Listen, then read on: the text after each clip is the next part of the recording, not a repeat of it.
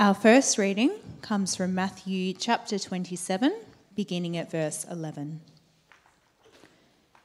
Meanwhile, Jesus stood before the governor, and the governor asked him, "Are you the king of the Jews?" "You have said so," Jesus replied.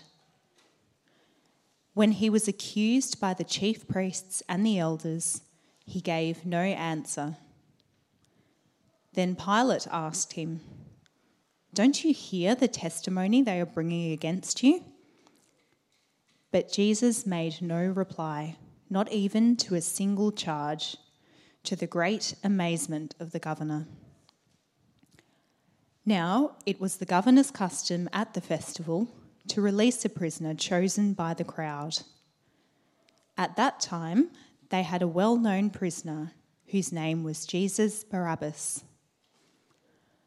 So, when the crowd had gathered, Pilate asked them, "Which one do you want me to release to you?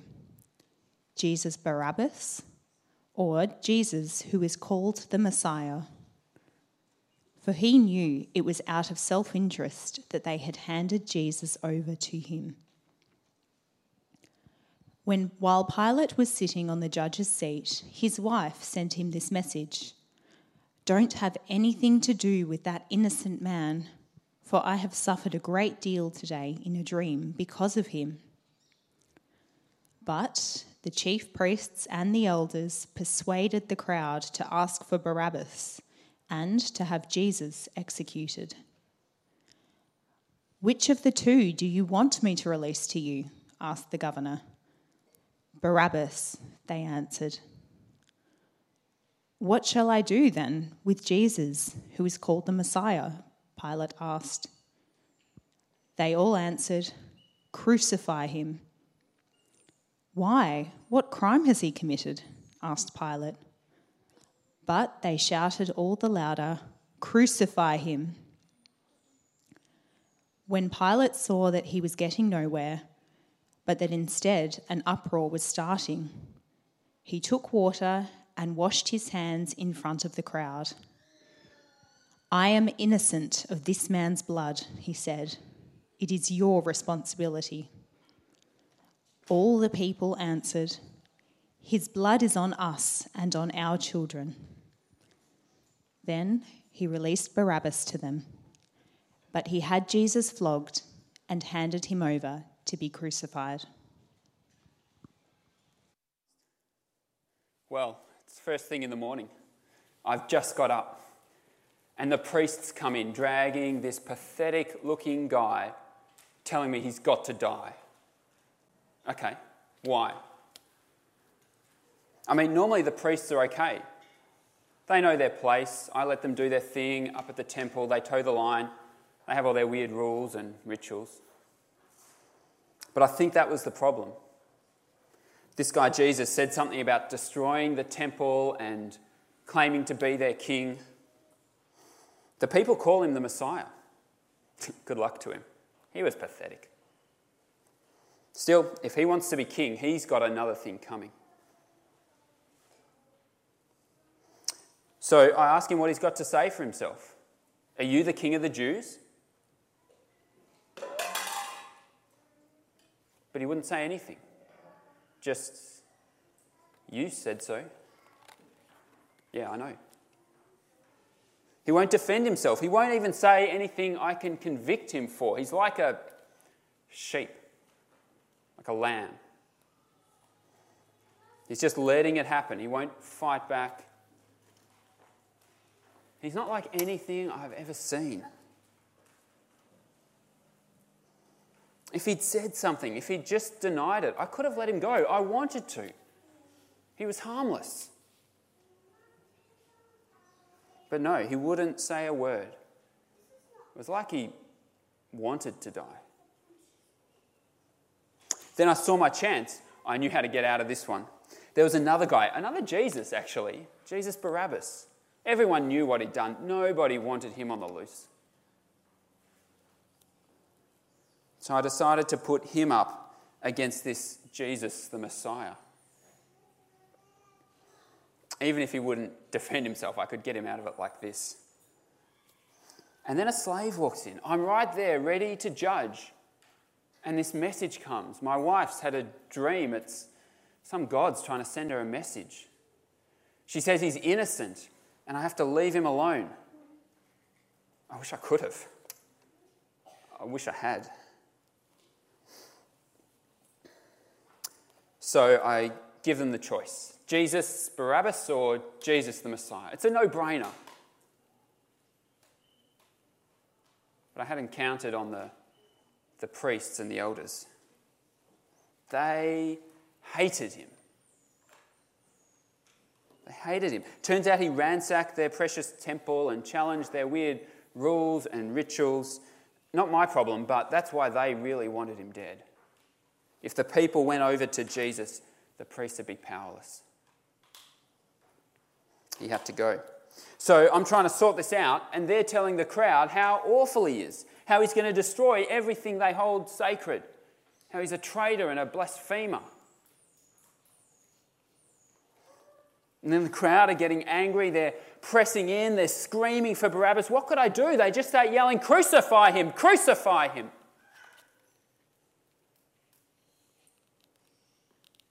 And that's when it hit me. He was innocent. His silence, the message from my wife, the hatred of the priests and the crowd. It all made sense, but it was too late. He hadn't done anything wrong.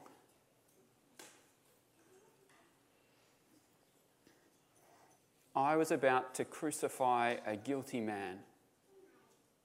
I was about to crucify an innocent man and let the guilty go free. I guess I'm as guilty as the rest of them.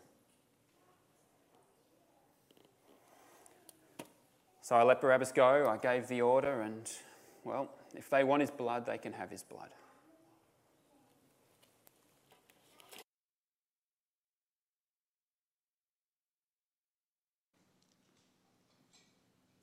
Matthew 27, 27 to 37. Then the governor's soldiers took Jesus into the praetorium and gathered the whole company of soldiers around him. They stripped him and put a scarlet robe on him and then twisted together a crown of thorns and set it on his head. They put a staff in his right hand. Then they knelt in front of him and mocked him. "Hail, King of the Jews," they said. They spit on him and took the staff and struck him on the head again and again. After they had mocked him, they took off the robe and put his own clothes on him. Then they led him away to crucify him. As they were going out, they met a man from Cyrene named Simon, and they forced him to carry the cross. They came to a place called Golgotha, which means the place of the skull. There they offered Jesus wine to drink, mixed with gall, but after tasting it, he refused to drink it. When they had crucified him, they divided up his clothes by casting lots and sitting down. They kept watch over him there. Above his head they placed the written charge against him. "This is Jesus, the King of the Jews." I don't know what to think. We're killing him because that's the order. We have a bit of fun along the way. Stupid mob think he's a king. Well, we gave him the royal treatment. We take him into the governor's palace. We put this crown on him. We give him a scepter and a robe. Some king. He wouldn't even fight back. We're kneeling down and worshipping him, calling out, "Hail, King of the Jews!" No real king had copped that. But he didn't bite. Even when we're spitting on him and hitting him, he just copped it. Normally they lash out and fight back. And then when they stop, you know you've broken them. But he never reacted. it made me sick after a while. All that mockery and no response. Why wouldn't he crack? So I was glad when we packed up and took him up to the skull. He was weak. We'd flogged him pretty good, so we had to make some random carry the cross along the way. But his spirit, he was still strong. Even when he could hardly walk, he wouldn't take the painkiller someone offered him. It was weird. He was like the opposite of everyone else we've ever done. Normally they start off angry and defiant, and then we crush them. It's a shame as much as anything. But he just took it all. The physical pain, the humiliation, like it didn't faze him. Like he knew what he was doing. Then we put him up on the cross. It's brutal, but it teaches them a lesson. You want a king of Israel? Here's what Caesar thinks of your king. The crowds going into the city, everyone can see him. It's disgusting. His family will never live down the shame. His friends and followers will pretend they never knew him. So it does the job. No one's going to follow a king on a cross. They'll forget him in a few days and they'll remember that Caesar's their true king. Well, that's the theory. But then we put that sign up. And I got this feeling I still can't shake. This is Jesus, King of the Jews. I mean, it makes no sense. Of course he isn't. What sort of a king has a crown of thorns and a cross for a throne? He's a criminal, not a king. But then why doesn't the shame break him? I still can't get past that. We've put him through hell. We destroy his body, but we can't touch his spirit. It's not pride exactly. The proud ones fight back. He just has purpose. Like he really thinks he's a king. Even now, up there on his cross, with that sign haunting me. This is Jesus, King of the Jews. A king hanging where only criminals belong. He's dying now. I guess I'll get over it. We're continuing our reading in Matthew 27, picking up again from verse 38. 2 rebels were crucified with him, one on his right and one on his left. Those who passed by hurled insults at him, shaking their heads and saying, "You who are going to destroy the temple and build it in 3 days, save yourself. Come down from the cross if you are the Son of God." In the same way, the chief priests, the teachers of the law, and the elders mocked him. "He saved others," they said, "but he can't save himself. He's the King of Israel. Let him come down now from the cross and we'll believe him. He trusts in God. Let God rescue him now if he wants him, for he said, 'I'm the Son of God.'" In the same way, the rebels who were crucified with him also heaped insults on him. From noon until 3 p.m, darkness came over all the land. About 3 p.m, Jesus cried out in a loud voice, "Eli, Eli, lema sabachthani," which means, my God, why have you forsaken me?" When some of those standing there heard this, they said, "He's calling Elijah." Immediately, one of them ran and got a sponge. He filled it with wine vinegar, put it on a staff and offered it to Jesus to drink. The rest said, "Now, leave him alone. Let's see if Elijah comes to save him." He's calling Elijah.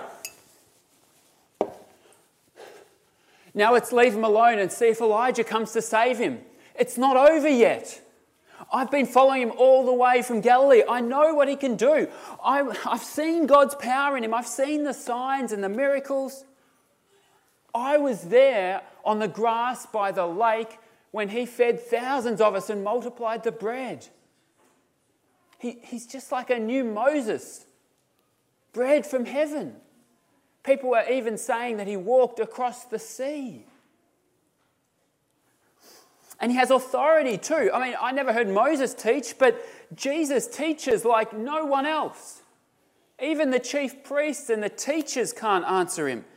They reckon they're so smart now, mocking him up there on the cross. He saved others, but he can't save himself. They weren't so smart when he was schooling them in the temple courts a few days ago.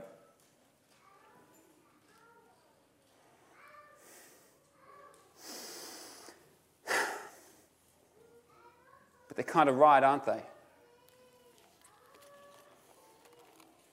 Where's his power now? He can forgive sins. He can heal the sick and the blind. Even the evil spirits are scared of him. So much power from God, and now it's like he's helpless. How can you save us up there? Come down from the cross if you really are the Son of God. You're meant to be our Moses. Come on, save us from these Roman slave masters. You've seen what they do to us. The taxes, the idols, all the tears we've cried and the prayers we've prayed. Don't you care? Why do you let this happen? You're the most powerful man I've ever seen. And now you're hanging helpless up there on a cross, like a useless slave.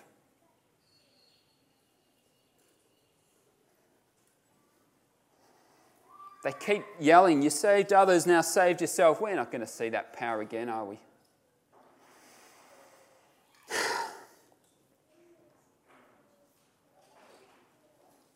Each time they sneer at him, he trusts in God. Let God save him. I'm just waiting for the thunder and lightning. God could still save him, but he won't. Because he did call out to God and nothing's happening. Eli, Eli, lema sabachthani. He's not Moses calling down judgment on Pharaoh. He's more like David, all alone and helpless in that psalm. He's worse than David because God isn't coming. Elijah's not coming to save him. No one's coming. Not much point being a good man if God still lets you suffer and die like this.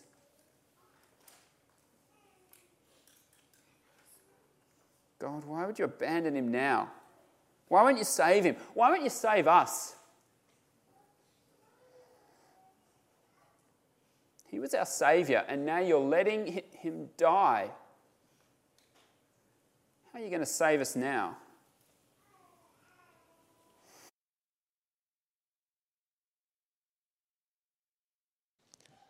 Matthew 27:50-61.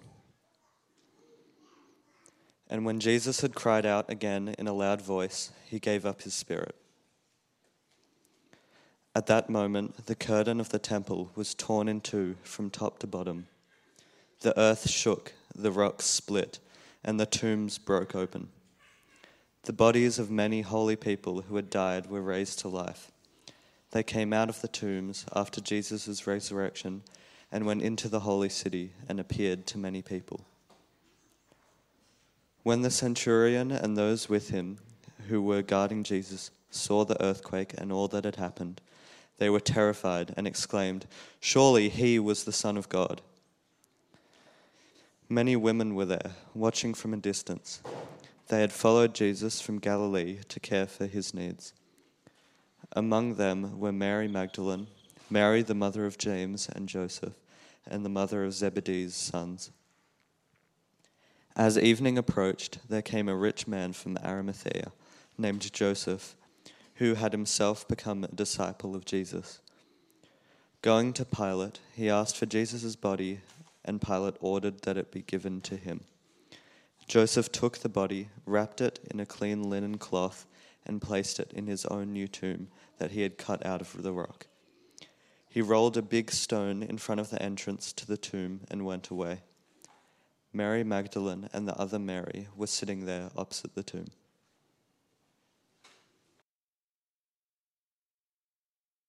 Split. The rock split. The earth shook and the curtain tore and the rocks split. I mean, it makes no sense. The Son of God isn't meant to be dead in this tomb, but the rock split.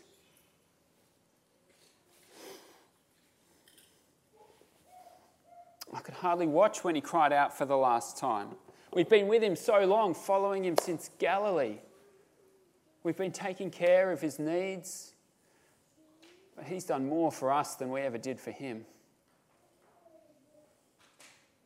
I had 7 evil spirits controlling me. I was a wreck. I couldn't rest. I was a danger to myself and to everyone else. But he healed me. He set me free, gave me a new life. And not just me, lots of women. He was kind to us.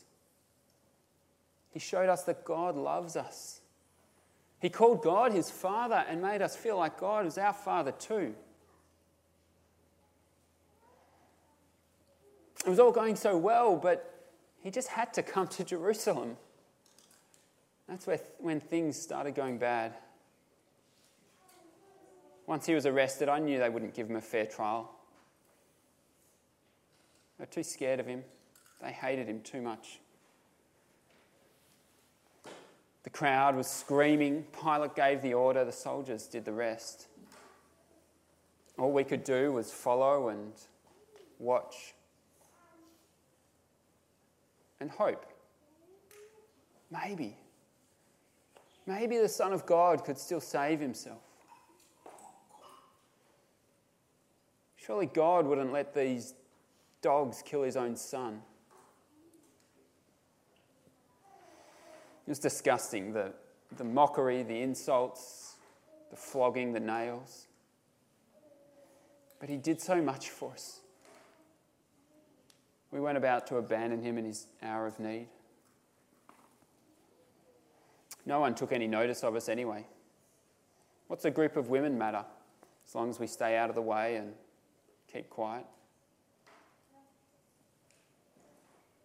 But we're not going to stay quiet about what we've seen today. No, we'll tell his story all the way to the end. I'm just not sure if this is the end.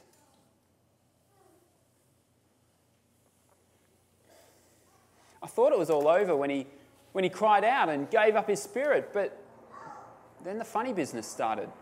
The earthquake was scary. The prophets say that the earth will shake when God comes to judge all the awful things we've done on that dreadful day of the Lord. But maybe it's just a coincidence.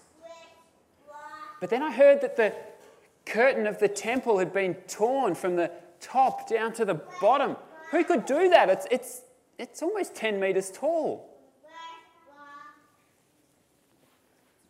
And some of the tombs have broken open. I don't know what it means. Are the bodies going to come out like that vision in Ezekiel when the dead bones come back to life? Is this the end? God's up to something. The darkness, the earthquake, the curtain, the tombs, the rocks. And then I heard something I thought I would never hear. I wouldn't have believed it if I didn't hear it with my own ears. The centurion and the soldiers, godless pagans who wouldn't know God's salvation if he parted the Red Sea right in front of them. They see him die and the earthquake and everything, and they say, surely he was the Son of God. Bit late now, fellas.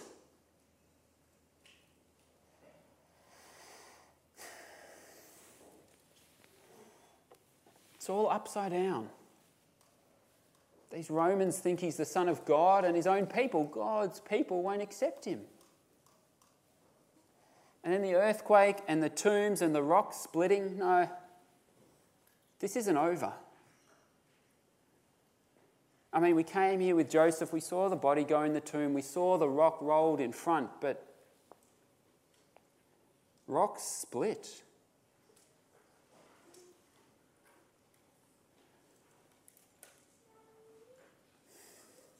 No, this isn't over.